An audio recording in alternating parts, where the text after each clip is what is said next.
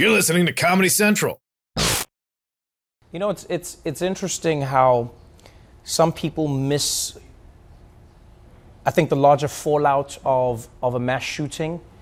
In some of the conversations I've seen online, people seem to be focused more on the numbers of people who have died as opposed to the total number of people who have been affected. You know, a lot of people are like, why are we making this such a big issue? Statistically, it's such a small version or such a small number of how many people actually lose their lives in America. Why aren't we paying more attention to... But it's like, yes, but the ramifications, the fallout is actually a lot broader than you think.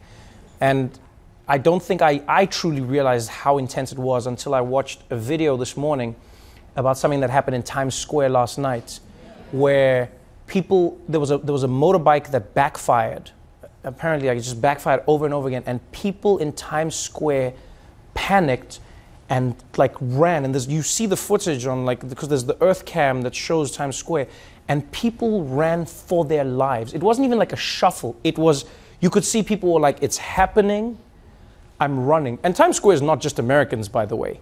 Do you know what I mean? It's people from all over the world, tourists from other parts of America, and then people from other countries, but everyone goes, America, mass shooting. Everyone ran. It's not like the Germans were like, why is everybody running? Everybody was running, because everyone was like, oh shit, it's the thing. And I was just like, when I watched it, I was like, man, is this how people want to live?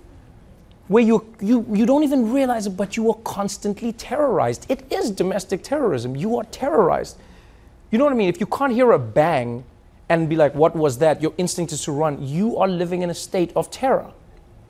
I watched those people. They said they ran into people were running into stores. Some people were running into Broadway shows. I think people ran into To Kill a Mockingbird, and the people in there were like, what is going on? Then the cast, imagine this knock-on effect. They ran in, then the people in the theater thought like it was coming in, so then the cast ran off stage, and then the whole thing was, now everyone, it shows you how far it goes.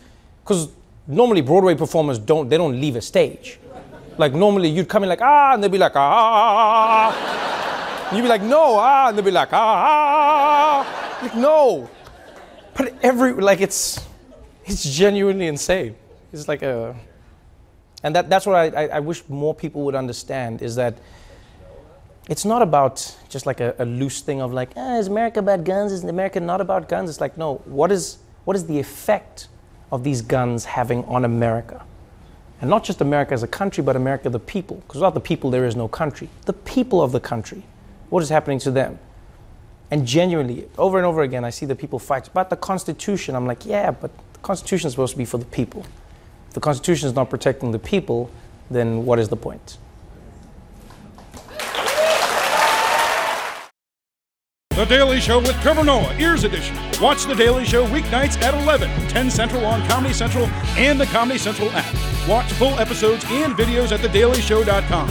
Follow us on Facebook, Twitter, and Instagram, and subscribe to The Daily Show on YouTube for exclusive content and more. This has been a Comedy Central podcast.